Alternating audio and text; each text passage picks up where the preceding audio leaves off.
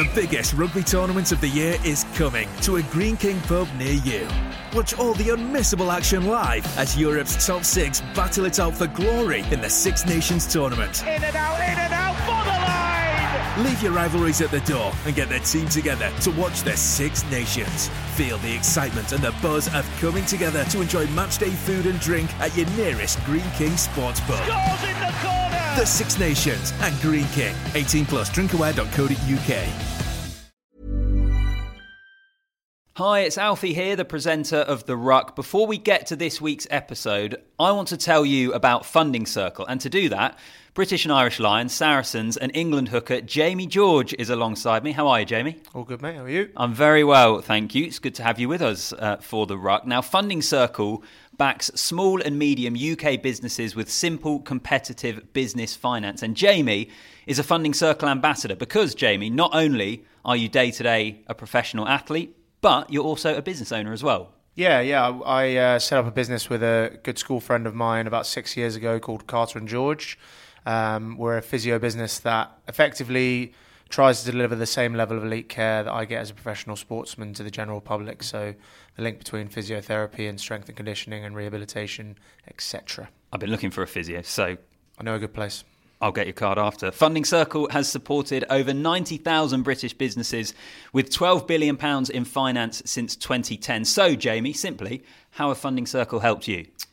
Well, obviously, they've got an amazing financial product. So our most recent venture is trying to grow the business as quickly as we can. We've got 5 clinics now, and we're looking to push on. And obviously, we wouldn't have been able to do that without the help of Funding Circle and the financial support that they were able to give us. So if you're looking to overcome challenges or push your business forward, Funding Circle provides finance that backs you and your business to succeed. Visit fundingcircle.com to find out how Jamie is growing his business backed by Funding Circle.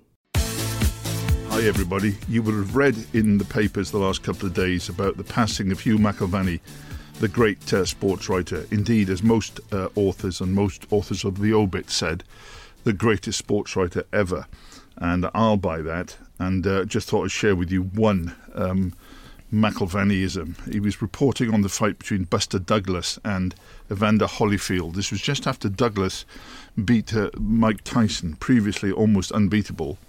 But in the time between the Holyfield fight and in the time between the Tyson fight and the Holyfield fight, Buster Douglas had gone on the burgers and the drink in a massive way.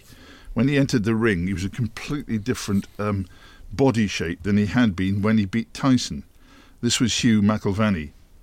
Seeing such a blubbery leviathan coming towards him, Holyfield must have wondered whether he should be throwing punches or firing harpoons. That was one from millions of memorable lines from McIlvanney. Welcome to The Ruck, everybody, in what is in many ways the most exciting week of the season. It's Six Nations preview week, and the whole game, and indeed people from far outside rugby tend to get dragged in by it. We've got a fantastic panel to discuss the Six Nations today. My lads asked me why, when I'm introducing our honourable guests on The Ruck, why I always take the piss out of them. And my lad said, well, why don't you say what you really think about them? I said, God, I couldn't do that, otherwise they'll never come back on. But in the spirit of that, I'm going to say what I really think about them this week, my three guests, and then we'll be having a special guest because Peter O'Reilly's going to join us from our downtown Dublin studios. But in the studio first, we've got Nick Kane of the Rugby Paper, doing a fantastic job on the Rugby Paper because he and his colleagues have given rugby a full-time, enduring new organ, and it's most welcome. And Nick, the conscience of rugby is always safe in his hands because if you try and get away with abandoning promotion and relegation, or if you depower the scrum, Nick will be there fiercely defending the game, and good luck to him. People say it's old school. No, it isn't. It's retaining rugby where it always used to be and why it's so as great as it's become. Adam Hathaway, the Fleet Street powerhouse. There's no hint of irony there. This man, at a moment's notice, can whiz from red top, that's extreme end of the tabloid market, red top style. You can switch into mid-market style, into broadsheet style, from non-rugby paper to rugby paper. And I can tell you something, it really is a gift. And that's why he's written for almost every paper in Fleet Street, as it used to be called. Any still left, Adam? No, I've took them all off now. Observer? Yep, everyone. Okay, Morning Star? Is that technically a Fleet Street paper? Do we count that? I suppose so. I don't know. I'm not saying it's a big omission from you, but get onto them. Okay, give him a shout. But seriously, Mr. Fleet Street here, and also Stuart Barnes. Stuart was and remains for me the best summariser on television. I think Stuart is still the best man in boiling down a game and telling you what you've seen or what you might see, and interpreting what you have seen. And I think it's a great gift. Also, 5 columns a week in the Sunday Times, the Times, and Sky Sports website. Now, 5 columns a week from Barnsley. Some might say that's too much, but can you have too much of a good thing? Well, in his case, if it's red wine, no. I think I'll go back to taking the piss out of everybody next week. But treasure your friends, boys and girls out there, and all those people tuning in. I lost one of my dearest yesterday. And I'd like to dedicate the ruck today to Michael O'Flaherty and his memory. And it's time to talk about Six Nations, and we're going to go to Peter O'Reilly, who's in Dublin. Peter O'Reilly, our Irish rugby correspondent, but much more important, the father of Lucy O'Reilly, who was recently described by cricket commentators on Sky as one of the outstanding bowling prospects in the women's game. And that's true. You think I'm joking, don't you? But it's true. Pete, how's it going, and how's the atmosphere building there? Is it just everyone expecting Ireland to win and trying to keep the enthusiasm back? I'm surprised you went in on a cricket angle there, Steve, to be honest, given the pretty wretched performance of the England cricket team over the weekend. I can't speak for what the English do on the sporting field. We're expecting something slightly more substantial from the English rugby team. Yeah, there is big excitement. I'm just looking at the sports headlines here, and the Irish Times, they're talking about ticket prices hitting a record high for Ireland's home games against England and France. You can pay up to €115 for the England game at the weekend, but we reckon that they could probably fill the Aviva twice, such as the interest and the anticipation. I don't think, to answer your question, I don't, despite talk of back-to-back Grand Slams, I think anybody who's watched Ireland closely over the last few years under Joe Schmidt is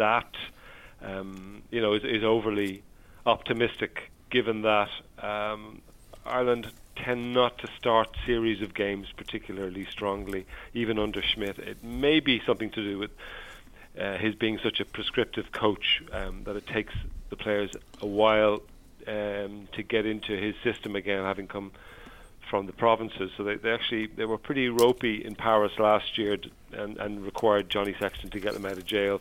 They lost in Edinburgh the previous year first up, and they drew at home to Wales the previous year. As far as you know, Pete, the first team is all fit to play. Are there any doubts, or is anyone there whose fitness they're hiding? No, well, certainly nothing has got out. It's a team, 23 almost picks itself. There's a little bit of uncertainty as to whether he goes with Bundy Aki or Robbie Henshaw at 12, but the feeling is obviously that he wouldn't lose much either way there. The big selection call is at 7 now that Dan Levy is out of the picture, and Sean O'Brien is back in the picture, but albeit with very little rugby. So it looks more likely to be a Josh van der Fleer to start and maybe Sean O'Brien to come off the bench. But then again, you could argue, given the nature of the opposition and given England's physicality, that he might like a look at O'Brien, who's shown before that he can come back into the furnace of Six Nations even without very much rugby under his belt. Funny, just the guys in the studio that Peter's talking there about possibly leaving out Josh van der Fleer, who was absolutely, I thought, unbelievable against the All Blacks. Stuart, Henshaw or Bundy Aki for you as an international midfield man? I think when we get to Japan, I'd be saying Robbie Henshaw to you. I think he's got a little bit more to his offload game, and he sees a bit more as an inside centre. But I think Aki went well in the autumn, and I think Henshaw hasn't got the amount of game time. And, I think Smith is a coach who is not radical in trying anything off the cuff too much. And I think in selection as well, we'll see the similar. And I think we'll see O'Brien coming off the bench because he doesn't have huge game time. And I think, he'll stick with people who were good enough to beat the All Blacks, and he'll go Aki to start. And I think Henshaw will be in the firing line later on. Peter, the last time your Ireland came out, they played the All Blacks, and in my opinion, one of the greatest performances I've seen by a home nations, by one of the Six Nations teams, or one of the Five Nations teams. Is there any sort of anxiety in your head that, blimey, how could it ever go so well again? Yeah, well, previous generations, not really, to be honest, because this is a different sort of psychology that the current generation has. Previous generations of Irish players struggle with the concept of backing up the odd good performance with another good performance, whereas Ireland under Schmidt suddenly they're more machine-like, and consistency is everything. And the only time really that performances have tended to dip, as I said earlier on, was maybe at the beginning of a tournament. So people of my age get nervous when people start talking about Ireland winning back-to-back Grand Slams and winning World Cups, just because that's not in our DNA. But it doesn't present a problem for this group of players because they have such high expectations of themselves. I was going to say, because of the way Smith coaches them, that stripped-back style that you've been talking about, Pete, it makes it harder for them to actually come out and play a really bad game, because they can make errors but they won't lose their shape. And I think that's what makes Ireland such a formidable team. And the question, Steve, Irish people saying, can it get any better from New Zealand? Smith will tell them it'll have to, because that was beating New Zealand at the end of New Zealand's year at home. Ireland want to win the World Cup, so if they don't get better from that game, they are not going to be world champions. They have to improve. Nick, can I just ask you, Nick? Sorry to interrupt you. That some time ago, 3 or 4 years ago, I think, Pete will correct me if I'm wrong, Ireland decided they were going to stop not having any props, and they've suddenly come through and they had a proper programme. And now suddenly, if you compare them with England, Ireland have got two outstanding quality looseheads. On the tight head, they got Furlong, they got Porter, they got Ryan. Yep. And England are really scrabbling. Dan Cole's out the team, etc. Isn't that something England should have done? And do you think that's one of Ireland's most powerful areas there? I do. They give nothing away at the scrum at all. And the quality of the ball that they get with best strike, which is very, very quick, the quality of the ball that they get is tremendous. So they've got a huge attacking weapon in the scrum. I'm very interested to hear Peter playing down Ireland as everybody else's raging favourites. What I'd like to ask Peter is do you think they'll win the title? Because by the way you're talking, you think that they won't. No, I'm not. I'm saying I'm a little bit nervous because of because I lived through the 1980s and the 70s and the 90s. Yeah. That's all. It's just it feels unnatural for me to be talking about back-to-back Grand Slams, Nick. That's all. And I make the point that this group of players and this generation don't think that way. I do think Ireland are justifiable favourites, and I do think that they'll win the title. If they win the Grand Slam, that means it means going to Wales, going to Cardiff on the final weekend, and everybody still being in reasonable shape. If I was to point to a potential weakness, it's also a strength in the team. It's the reliance on the spine. Ireland tend to have very influential players in very influential positions.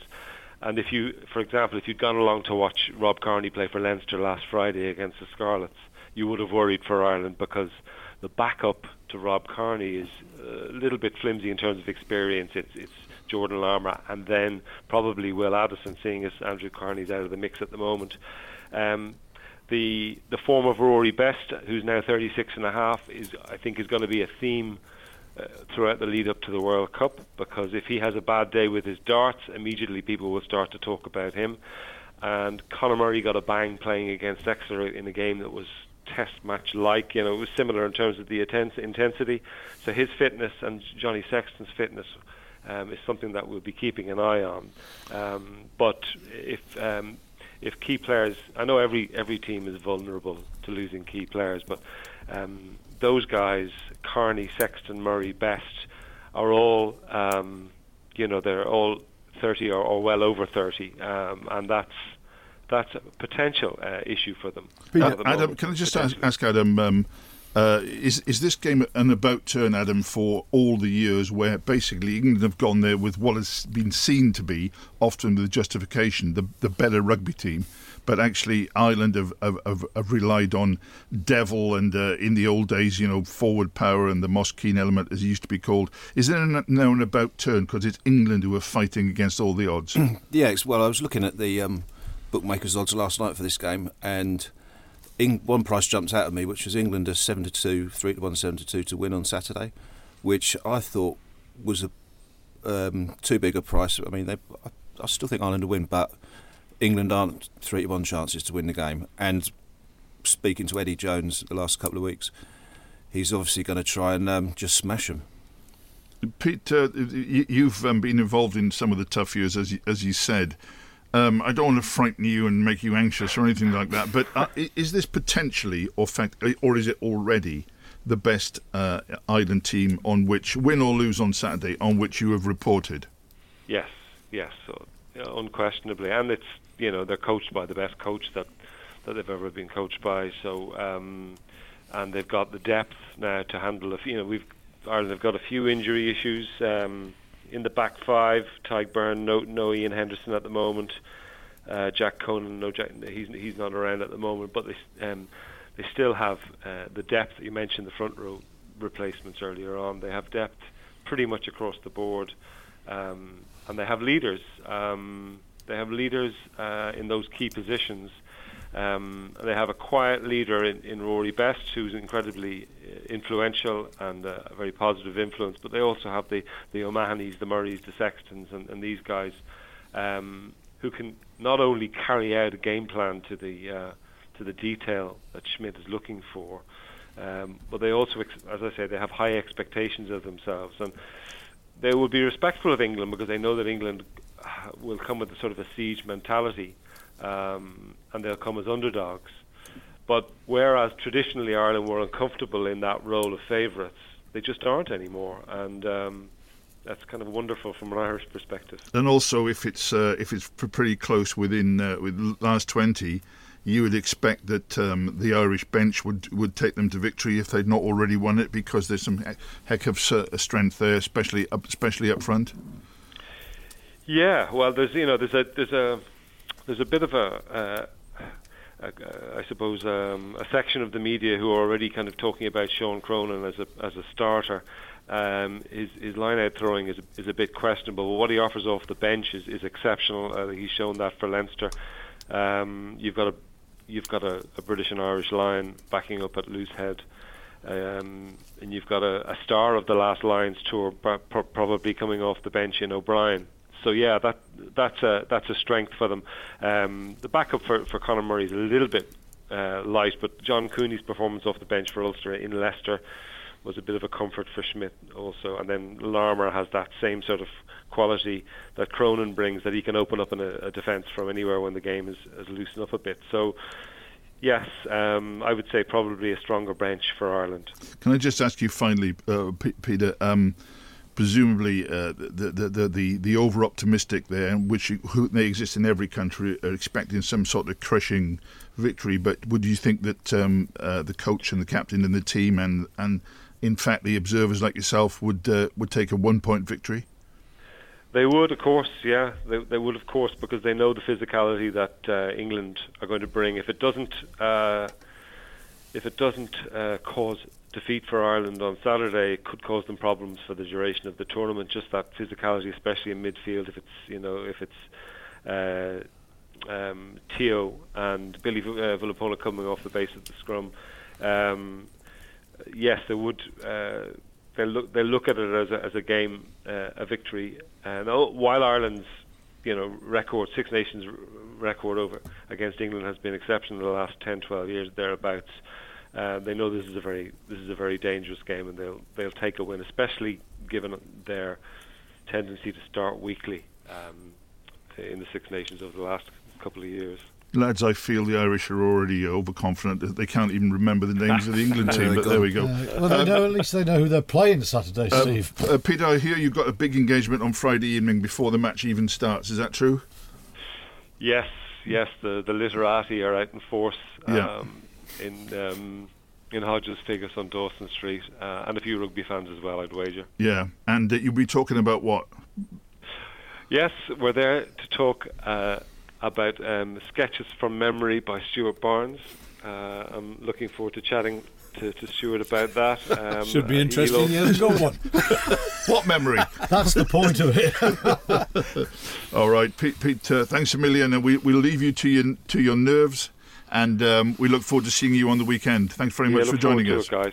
Cheers. Look forward to seeing you. Bye. Cheers, Peter. Okay, now we got rid of the Irish viewpoint, guys. I was going to say. So Ireland have had it. Yeah, I know that. Yeah.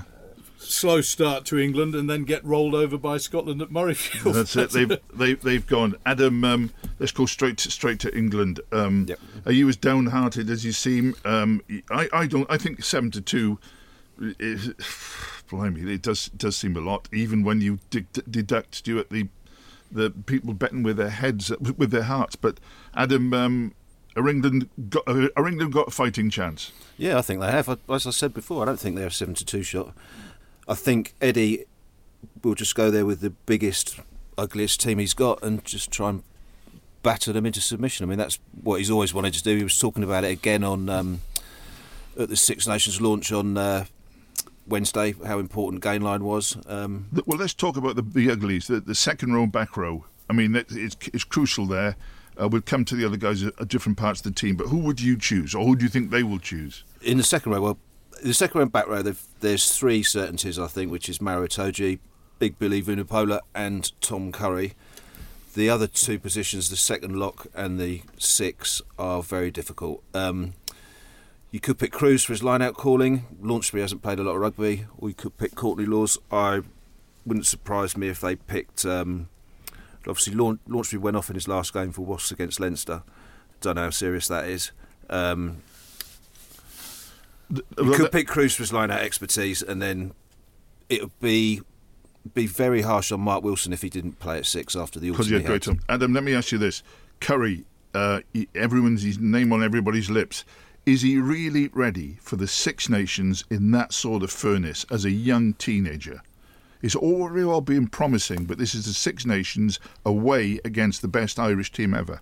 Well, I think he's just 20 now, but he's been around a bit. He's played in the South Africa tour. I know he was injured during the autumn. Well, we're going to find out on Saturday, aren't we? I mean, if you want to play a seven, there's not many out there because Underhill's injured. Okay, Stuart. I think it was 2003 when England last had a settled midfield. Yeah, still haven't got one. Where would you go this weekend for the specific match against Ireland? Where would I go this weekend? Well, it's dictated to by what Jones has done, because the autumn was building towards this, which builds from Jones's mind towards the Far East World Cup. He has to stay now with Farrell at 10. Dyer's cast there. And he does want power. Pete was talking about that sort of Eddie Jones dream of 8, 12 and 13. I think Teo will play against Ireland. I think he'll want to try and disrupt them there. I cannot see Manu Tuolangi starting. I wouldn't dream of starting him at the moment. He still hasn't done enough. I think right now England go into this game with the balance of two distributors, which is Farrell and Slade, and Teo, who's got a good offloading game but isn't really a passer. He's the one to make the gain line his. That will be the balance for England, but you can't anymore say who starts in your midfield. It's more sophisticated than that, because Jones has got to think, what do I do at the 50-minute mark? And I think then the key to it is how he shifts that. And that will be the real telling moment. Will he go to George Ford, shift Farrell to 12 and go Tuolangi 13 to keep that two distributors, one powerhouse, or will he stick with Farrell and bring Tuolangi in? Against Australia, he stuck with Farrell till about the 78th minute and he went for the two big guns. And I think the biggest call of all is, what is he going to do to mix it up off the bench? And I don't know the answer to it. I think he might well stick with the powerhouse of the last 10. We're talking about Manu Tuilagi. We wanted him back for ages, and he's back. And well, now, I haven't. And okay. Well, we for his own personal, benefit, we want him back. Did people now think, well, Manu's back, that's all right, but actually, as you said, he's just not showing any form? Listen, there's two things about Manu Tuilagi. For 5 years now, it's been driving me round the bend. People saying he's got to come back. All he's got to do is run over one person, albeit a loose head prop who's come off the bench for a team, and he's a shoo-in for the England team. Then the next week he gets in the England squad, he picks up an injury, he'll be out 2 weeks, he's out 3 months. The good news is he has built up a run of matches, so he does seem fit. That's the plus. The negative is the fact he's not playing badly, but let's not pretend he's the Manu Tuilagi who trod all over the All Blacks in 20. He's not. So it's no good just saying he's back because he's fit. He's got to be more than that. And I think Jones actually has handled the comeback quite well. He's brought him back into the squad. And I think you bring him on with 10 minutes to go and hope he can do something spectacular. You don't start with him. Nick, let's go up front. Obviously, key as always. We've spoken about how good Ireland are. England have been mucking round. They've had Hartley there almost, without even thinking about it. Cole was out of the team, then comes back into the squad. Who would you pick up front? And are you worried that they're still not good enough up front? I think that the big success story in the forwards in the autumn was Ben Moon. I thought he was extremely good, and I think that my inclination would be, and it may sound like sacrilege because of Mako's form and his ability in the loose, but I would start with Moon and I would bring Mako off the bench. What do you think it is about Moon that gives him the edge as a starter? Are you talking scrummaging? Yeah, it's scrummaging. He's a very solid scrummager. Didn't see him incapacitated at all in the autumn, and if anything, he was getting the edge on most of his opponents. I think he's a very good all-round player. I'd obviously stay with George as the hooker, and Sinclair, who I seem to remember backing strongly when we were in South Africa. I'd stick with him on the basis as the starter on the basis of what he did in the autumn. He didn't actually play particularly well against South Africa in the opening game, but he came on strongly afterwards. And I think that this thing of England having carriers in multi positions in the pack is very, very important, particularly against Ireland. Sinclair's quite a big lad. He's improving as a scrummager, may not quite be at the top level. Do you think that is an open invitation to Ireland, to the likes of Healy and Best, who are artful, to target him on the loose head, on the English, on the tight head, on the English put-in? I do. I think that's obviously the game. That's what happens in every game. And this is in many ways the acid test for Sinclair, because there are guys. I mean, as you say, Cole's back. He's solid. He's not been much of an influence around the field for England when he's played over the last. Certainly in the last Five Nations, he was a big disappointment. I was just going to say this is going to be a real test for Sinclair. I've seen quite a lot of him since the autumn internationals playing for Quins. And he's got into a few scrapes and had a few flare-ups. You just wonder if the Irish will try and wind him up or not. I'm sure they will. Can I just say on that, I think this is the essence of the match, Steve, on Saturday in Dublin. I hear what Nick is saying about Ben Moon, and I've been sceptical for years about Mako. He's a little bit like the front row version of Manu. Everyone wants him in because he does do extraordinary things. But I think this is a game where England cannot win because they're probably the second best team, so they've got to find a way to overcome the Grand Slam winners and the team that beat the All Blacks. And I think they have to take a risk a little bit with Mako, and they've got to hope that he can sort of, by hook or crook, hang on in that front row there. Sinclair has to start, and Nick touched on it. I think more important than scrummaging will be the dynamics of the game line. And if you think back to the first 25 minutes against the All Blacks, when Ben Youngs was just picking out forward runners one off, the All Blacks were being battered. England were putting them under more pressure than even Ireland did. And if they can turn that 25 minutes into 80, then they have a world-class team. But that means picking your runners. It means Mako Vunipola for his offloading game. It means Sinclair for his running game. It means Vunipola back. It means Toje, and I think it probably means Courtney Lawes both with the ball and as a destructive tackler. England win the gain line against Ireland, then Ireland's ability to slow them down and win the breakdown is nullified to a great extent. It means Ben Youngs, who has been dodgy form for 2 years, is on the front foot. It means Johnny Sexton, who has been imperious, plays on his heels going backwards. Everything about this match is going to be set on that gain line, even more than the scrum. I think England risk it and they go big and they go bold. I understand what you're saying. In fact, Nick and Stuart have sort of taken a different position there. Well, I understand both of them, but starting with Adam now, there are 2 other games. We're just going to go through massive game, brilliant for the Six Nations. Come on, let's be fair for the game itself, and brilliant for Dublin hoteliers who are charging about 84 times the rack rate. Adam, can England win, and will they win? I don't think they'll win, but they can win. It all depends who Eddie picks. I mean, I think Stuart's right. He's going to go for these big, ugly boys. He'll probably put Mike Brown at fullback, anticipating an aerial bombardment, and I'd have Jack Nolan there. And I think they can win, but I don't think they will. If that's sitting on the fence enough for you? No, it's not sitting on the fence. Stuart, Nick, I know you won't sit on the fence. England can win.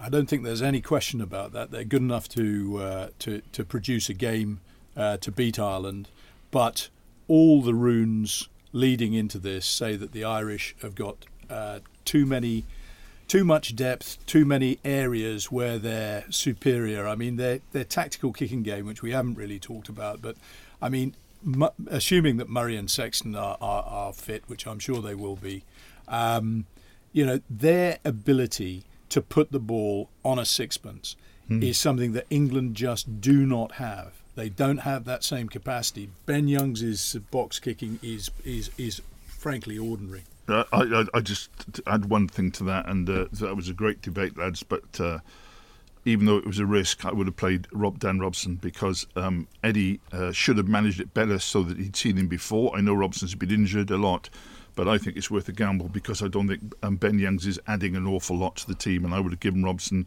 a go there, because you can always play him against Italy, but what does that mean? Well, I'd have picked Wigglesworth of Dublin. Wigglesworth would be and Robson would be my 2 scrum halves. Okay, that's. I was just going to say, interesting that Robson was on the South Africa tour and was holding tackle bags for the whole tour. Didn't get a look in. Exactly, and that goes for people in a lot of positions.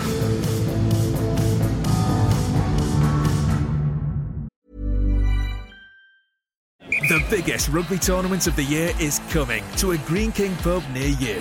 Watch all the unmissable action live as Europe's top 6 battle it out for glory in the Six Nations tournament. In and out for the line! Leave your rivalries at the door and get their team together to watch the Six Nations. Feel the excitement and the buzz of coming together to enjoy matchday food and drink at your nearest Green King sports pub. Scores in the corner! The Six Nations and Green King. 18+, drinkaware.co.uk.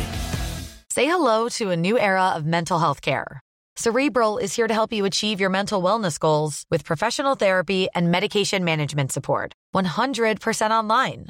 You'll experience the all-new Cerebral Way, an innovative approach to mental wellness designed around you. You'll get a personalized treatment plan from a therapist, prescriber, or both in a safe and judgment-free space. Your Cerebral therapist or prescriber will outline a customized plan with clear milestones along the way, so you can get to feeling your best. With Cerebral, you're not alone in your mental health journey. We're here to empower you to live a fulfilling life. So take that first step towards a brighter future and sign up today at Cerebral.com/podcast and use code ACAST to get 15% off your first month. Offer only valid on monthly plans. Other exclusions may apply. Offer ends July 31st, 2024. See site for details. The Ruck podcast is proud to be sponsored by Funding Circle, and Saracens, British and Irish Lions and England hooker Jamie George is with me to explain how Funding Circle are supporting small and medium-sized UK businesses. Because Jamie, you, as well as being a rugby player, are also a small business owner. Yeah, I own a business with a good school friend of mine, Rhys Carter. It's called Carter and George. We're a physiotherapy business. We've been up and running for about 6 years now. And sort of our strap line is delivering the same level of care I get as a professional sportsman to the general public. If you're looking to improve different parts of your business or hire talent with extra know-how, Funding Circle provides finance that backs you and your business to succeed. Jamie, you want to do the sign-off for us? Absolutely. Funding Circle. Business finance that backs you. Visit fundingcircle.com to find out how I'm growing my business backed by Funding Circle. Lads, before that game takes place, we'll all be clustered, sadly, around the TV set in Dublin rather than being in Paris. But the reporting priorities this week are in Dublin for those of us in the studio anyway. But Adam, France, Wales, you're a massive Welsh fan. You love going down to the Principality. I'm surprised you haven't got a holiday home there down there that we can set fire to. I've got one in Tenby. But Stuart wouldn't allow you to Tenby. But you have at least come south of the river today, which you don't normally do, to tell us. First of all, everyone says it'll be great if France become France properly. We've been saying that for about 15 years. Any sign of that? Well, their last game, during the autumn, they lost to South Africa and then lost to Fiji at home, so that is the old France, isn't it? I really couldn't tell you who he's going to pick, to be honest. I'd like to see this guy, Demba Bamba, have a go, this young prop, who some people say is overhyped, but I thought he was brilliant in the Under-20s World Cup. Time to have a go at him. And whether he picks this sort of Bastereau, goes down the Bastereau route in midfield or not. But he's a funny bloke, Brunel. He always looks like... We saw him at the Six Nations launch on Wednesday. He always seems a bit lost, as if he's not sure where he is. Oh, I don't think he knows where he is when he's coaching France either. Yeah. He's about the least. Actually, the only person I've seen in a senior management position with less body language is Trevor Bayliss, the England who sits there with his hat on. He could be a wax dummy, even when they get bowled out for 77. Well, he looks like Bill and Ben of Flowpot Men. But Brunel has not shown a shred of emotion or spoken a word of emotion since he coached Italy or France. Stuart, I think Adam's put his finger on the key there. Great big Mathieu Bastereau. Do you pick the team around him or do you kick him out never to return? Well, they've got so much talent, in their midfield, and I think Bastereau plays a lot better for France than he does for Toulon, but that's not saying much because the coffee mug in front of me could play better for Toulon than he has this season. I think his time has come now. I mean, it's astonishing. If you said to me who's been the best outside centre in Europe club level this season, without a doubt I'd say Vakatawa, who doesn't even get in the French squad. They're still inconsistent, Steve. They've still got players who can cause problem with their size. They've got this brilliant offloading game, but everything is still a little bit slow motion. And if you go Bastereau, you're just not putting the pace in the game. And I just think if you look at France and you write a sort of strength, weakness, opportunities and threats, your column about weaknesses and threats are still significantly greater than the strength and opportunities. And you look at players and you think, crikey, they've got a lot of good players. But then you look at elements like, but what's their game plan? And you can't work it out. And you think, what are their fitness levels? And there have been questions about it in Europe. These are big questions. And I think because of that, yes, we'll see bits and pieces of this French offloading game. But I don't think the coaching at club level through to international level gives them the foundations to be serious contenders. They may, like Scotland, beat a big gun, but they will not be challengers for the title. Nick, will the big gun that they beat be Wales? It's always, when you look back to the game against Ireland last season, which was obviously on a cliff edge with Sexton clinching it with the drop goal, it's always dangerous to underestimate the French. At home, opening game of the Six Nations, but I get the feeling that what their aim is, we keep on using the word big. France aren't big. They're huge. They're absolutely bloody ginormous. They've got a South African who's qualified on residency, Paul Willemse, who's 6'7" and 20 stone. They've got Uini Antonio, who's a tight head prop, who's 6'5" and 21 stone. But he can play. He can play a bit, and I think Willemse can play a bit as well. They've got Vahamina, who's 6'8" and 19 stone 9. They've got Bamba, who's 19.5 stone and 6'1". They got Buster Douglas. And then they've got Buster Douglas. If I was Wales, I'd fire a harpoon. And then they've got Big Bastereau coming at them. So, they're just a monster side. And they may think that, big is beautiful, or is big in their case just ugly and not very good. I think you've all said, they got them individuals, they got certain something, but will they put it together? From Welsh point of view, Last week I went to listen to Sam Warburton at a Times Plus members evening, and Sam was absolutely really incisive. He said, first of all, Wales haven't had the correct type and the correct calibre of prop since Gethin Jenkins and Adam Jones went, and he is totally right there. You compare, for instance, Samson Lee, who's a decent scrummager, you compare him with Tadhg Furlong and the work rate. I think Wales' key man in this tournament is Thomas Francis, because he's been a young guy, he's now won lots of caps, and he should be really coming through, because I don't think they have been good enough in the front row. Another point that Sam made was that Jake Ball, he thinks, is absolutely key. And I think Jake Ball is a great forward who's massively underrated. I don't know whether he's going to be fit or not. But I think that Wales, if they win that game, maybe they're off and running. But I just think there's a certain lack of quality in the pack, especially without Warburton himself and Toby Faletau, that could cost them. And those monster whales, harpoon whales that Nick just described, if they get themselves together, I think Wales could be in trouble. Stuart, we'll have a likely winner for Friday from you. I think and Wales, why? I think Wales.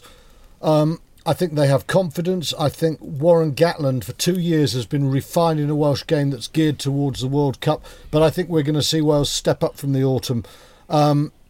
Thomas Williams, if he comes in, will do a very good job for Gareth Davis. I think their backline is good. I think Tipperick is an outstanding player. You lose leadership with Warburton being out, but I think Alan Wynne-Jones is an outstanding captain, and I think Tipperick's not far short as an open side. I think Wales will be all right. Okay, but I mean, again, what a way to start off. We'll come to away support in a minute. But Nick, we'll just have a word from each of you. Who do you fancy? My concern is with the Welsh back row. You've just, obviously mentioned Warburton gone and and Faletau. I'm worried about the balance that he gets there. So you go in France? I think that Wales will beat them, because I think that Wales will run them, and I think they'll run them off their feet. Stuart, I've given the reasons. I think. What you have? Wales. I'm going for Wales as well. What are they? 9 on the bounce, I think. Gatland, for some reason, doesn't get the credit he deserves as a coach. He's done a fantastic job there, and with the Lions. I'd like to see Thomas Young given a run out as well, though. Yeah, Thomas Young. I think he was being. There's been picking. There's lots of reasons not to pick him. I think they've run out of reasons. Yeah, exactly. I think he's a tremendous player. I just like to think that France are going to play well this time. I really do, because I think it just kickstarts the whole thing. We're going to come on to the big one now between Scotland and Italy. Traditionally, Stuart, this has been the wooden spoon shootout, but not this year. Well, not this year, really. You wouldn't have thought. Now, Scotland, as we said last week with Mark Palmer here, they're always improving, but they never quite get to the critical mass point. Are they going to do it this year? No, I don't think so, because I don't think they've found their front five who could. We talked about what England did to the All Blacks for half an hour. I can't see Scotland finding that sort of game plan, and I don't think, good as their back three is, without an incisive gain line plan, you end up getting a little bit lateral, and Finn Russell can get lateral. So I think Scotland have got a little bit of issue with the shape of their game. Gregor undoubtedly has been working on a type 5 that are playing a more dynamic driving game, but you look at the likes of Johnny Gray and you compare him with some of the other top class second rows, and you just think he makes his tackles, he looks great on the stats book, but he doesn't quite have the impact at the highest level. He's a bloody good player, but he's not quite an Itoje, he's not an Alan Wynne-Jones, he's not a Var Mahina. So I have my doubts about Scotland. My other big doubt is, I think, we've been talking about Englishmen and Welshmen missing. If there's one guy missing who will hurt as much as anyone, I'd put 2 sevens. I'd say Underhill for England is a huge blow because of his ability, and I would say Hamish Watson, who is outstanding for Edinburgh and is outstanding for Scotland. His absence will be huge. He was brilliant in the win against England. And John Hardy, who has been out for a long time, has to come back at a real old rattle. I think the loss of Watson will hurt them hugely. And I also think that Gregor Laidlaw is a very good player, but he's brains and he's the boot. I think Scotland are better when Ali Price plays, because they're able to play at pace. And if you haven't got a front five who are really monstrous and dynamic, you've got to accelerate your game. And I think Price is better starting and Laidlaw coming off the bench. Anyone who saw the recent Saracens Glasgow game, when Glasgow were in the ascendant, my goodness, he was quick, rapid, absolutely rapid, and very clever. Nick, just have a word about Scotland, and then also then give us your frustration that Italy is still not really getting up to the levels. Yeah, I mean, Scotland, I don't feel as pessimistic about the Scottish pack as Stuart does. I think that Stuart McInally's one of the, his play for Edinburgh. World's best hooker for me at the moment. He's a terrific player. And I think the acquisition of Skinner, who they may well put at blind. Is that Mickey Skinner? That's Frank. Sam Skinner. Sam Skinner, who they may well put at blindside. Gives them more ballast than they've had and more carrying ability. So I agree about the loss of Watson, although I think he is still in the squad, isn't he? Yeah. So he may come back for the Ireland game or after. And Italy are still not as good as they were the first year they came into the Six Nations. No, I mean look, with Kieran Crowley at Benetton, they're improving, but they're still not able to really get over the line on a regular basis. They'll get these occasional wins, but at the moment and all their players are now back in Italy, or pretty well all of their players are now back in Italy. So Conor O'Shea has got them presumably where he wants them, but I just don't think that they have the power and the cohesion all round to crack it. Adam, can you see Italy winning a game? And if so, any where? game? No, yeah. I can't see them winning anything this year. Although the improved form of Benetton does give them a bit of hope. Obviously, Connor was talking about that in the week at. Not exactly Real Madrid, though, is it? No, at the Hurlingham, but I can't see them winning a game this year. Okay. No. I mean, Stuart, is there anything? I mean, Luca Marisi, we know, is now fit and is a good player. Michele Campagnaro has suddenly started playing well for Wasps. Does that give him something? I mean, Campagnaro is playing solid Premiership rugby. Just think of what Eddie Jones says about club rugby. He doesn't he doesn't give any importance to it whatsoever. I feel that Italy have gone backwards, and I think it's a big year for Connor, because it's true that Kieran Crowley's done a damn good job at Benetton, and some of these Italian players are playing better a regular basis in Pro 14 rugby, and people will look at it in Italy and say, well, we've got to translate this club form. They'll ignore Eddie Jones and say we've got to translate club form into country form, and if they can't do that, they're saying, why are we just drifting backwards? And they are going backwards. And whilst Italy just keep losing games and they hang around sort of mid-teens in world rankings, the debate about should the Six Nations have a promotion-relegation battle at the end of the year must be sustained. Yeah. Must be sustained until Italy can start really flexing their muscle and scaring teams. Nick, last word on that. You always want the entry door open in the Premiership. Do you want promotion and relegation? And should the likes of Georgia, if they win all their games... a playoff, Steve. I meant a playoff, not automatic. Maybe home and away playoff? Definitely. It needs to be a meritocracy. I mean, I know that Italy bring in more bucks and so on and so forth, but it's got to be a meritocratic system. There's not enough of it in rugby. It needs to be a meritocracy, no question. And incidentally, I mean, the lack of progress that they make. Alessandro Zanni, who's been a great back row forward for Italy, is still in the squad. I think he's not quite as old as Rory Best, but he's getting on for it. Pelledri's out of the squad with injury, which is a big minus for them. But are there not young flankers coming through in Italy? Obviously not. Would appear not.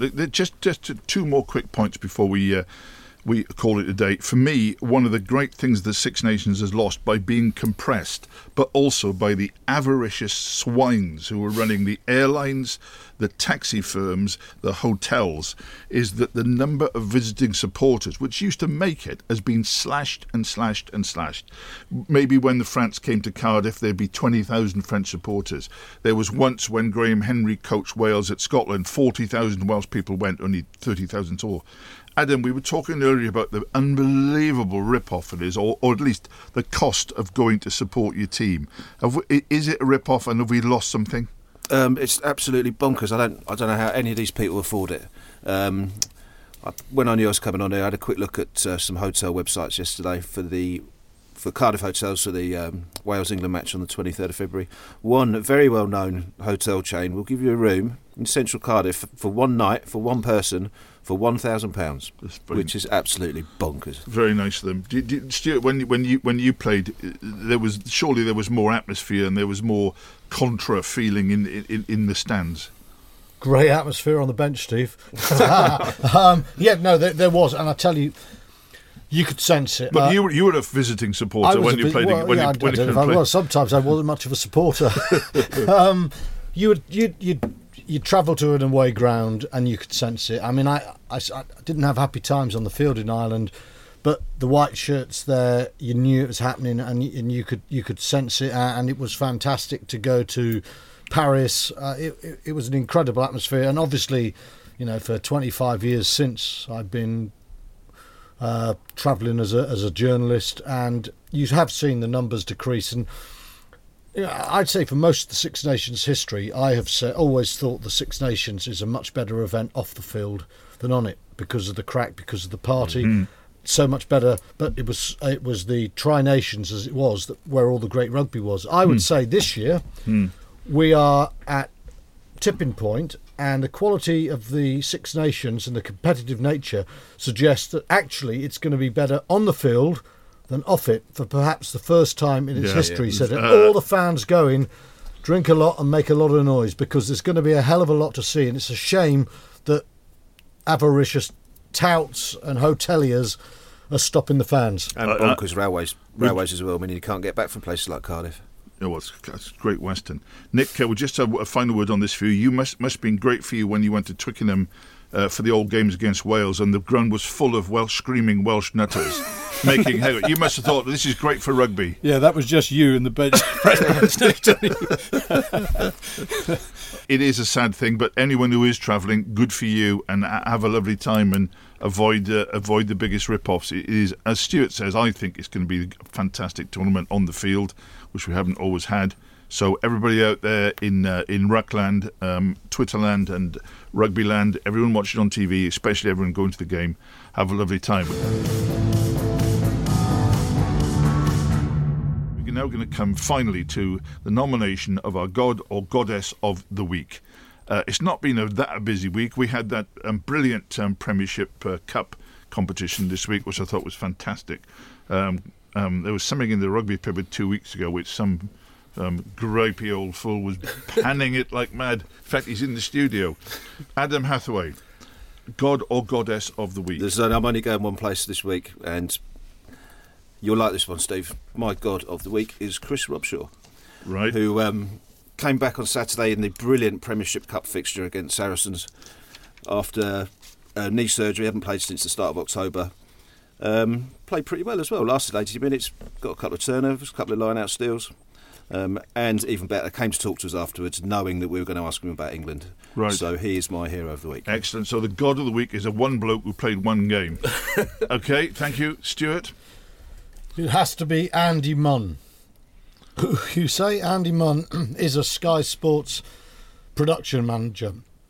Andy Munn lives in Stratford. He's got to go to Barnet today, but because some absolute pillock left his laptop in the Sky production truck at Madejski Stadium yesterday, Andy came out of his way to Chiswick to give me my laptop back and make sure I was here on time for this programme. So Andy Munn, what a hero. He's my God of the Week. Two strong contenders. Nick, God of the Week? My God of the Week is Phil Keith Roach, who battles on against great adversity, having had a very tough year in every respect with the passing of his wife and significant health problems. So I would say Phil Keith Roach, one of the great scrum gurus of the game. Okay, and mine on a round ball note, actually, because I went to report on Middlesbrough, Newport County on Saturday at the Riverside Stadium, right under the Transporter Bridge in Middlesbrough. And my mate Mickey Adams from Newport, who I've not seen for about 20 years, came up and said, "Hello, Jonesy." He said, we've effing had them and we'll effing beat them down in Randy Parade as well, he said. Anyway, and he said, by the way, he said, when are you coming home? As if I'd gone away to college 35 years ago. Anyway, Mickey was my God of the Week, but the three good ones there, I think purely for trying and for supporting him through thick and thin. Hathaway's Chris Robshaw should be the God of the Week. Thanks so much, everybody, for listening. We'll be back next week. We'll be having a full review of the first round of the Women's Six Nations. Starts this Friday. Ireland play England at Donnybrook at 5 o'clock. What a fantastic game that'll be. I don't think Ireland will be giving England any easy passage. Scotland against Italy is on Friday evening at Scottstown, 7:35. And on Saturday at the Altrad Stadium in Montpellier, France play Wales. Really difficult for Wales against probably the favourites. So Women's Six Nations will be reviewing all that next week. Thanks for joining us today. Keep downloading us. Keep listening to us. Thanks for listening to the Ruck podcast. We're delighted to be teaming up with Funding Circle. Funding Circle has been supporting small businesses with access to the finance they need to grow since 2010. They know that, like rugby, running a business takes hard work, drive, and a good team supporting you. And they're working with England and Saracens hooker Jamie George to help him build his business.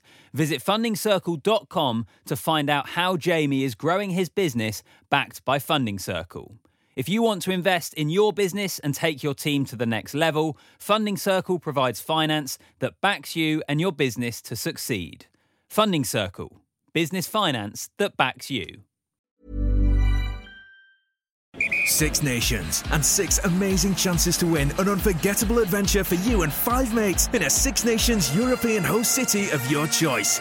To take part, enter online now at greenking.co.uk/rugby. Six nations, six mates, and six international rugby getaways worth £3,000. Scrum down and sign up to win at greenking.co.uk/rugby and watch all the Six Nations action live at your local Green King pub. Terms and conditions apply. 18+. Drinkaware.co.uk.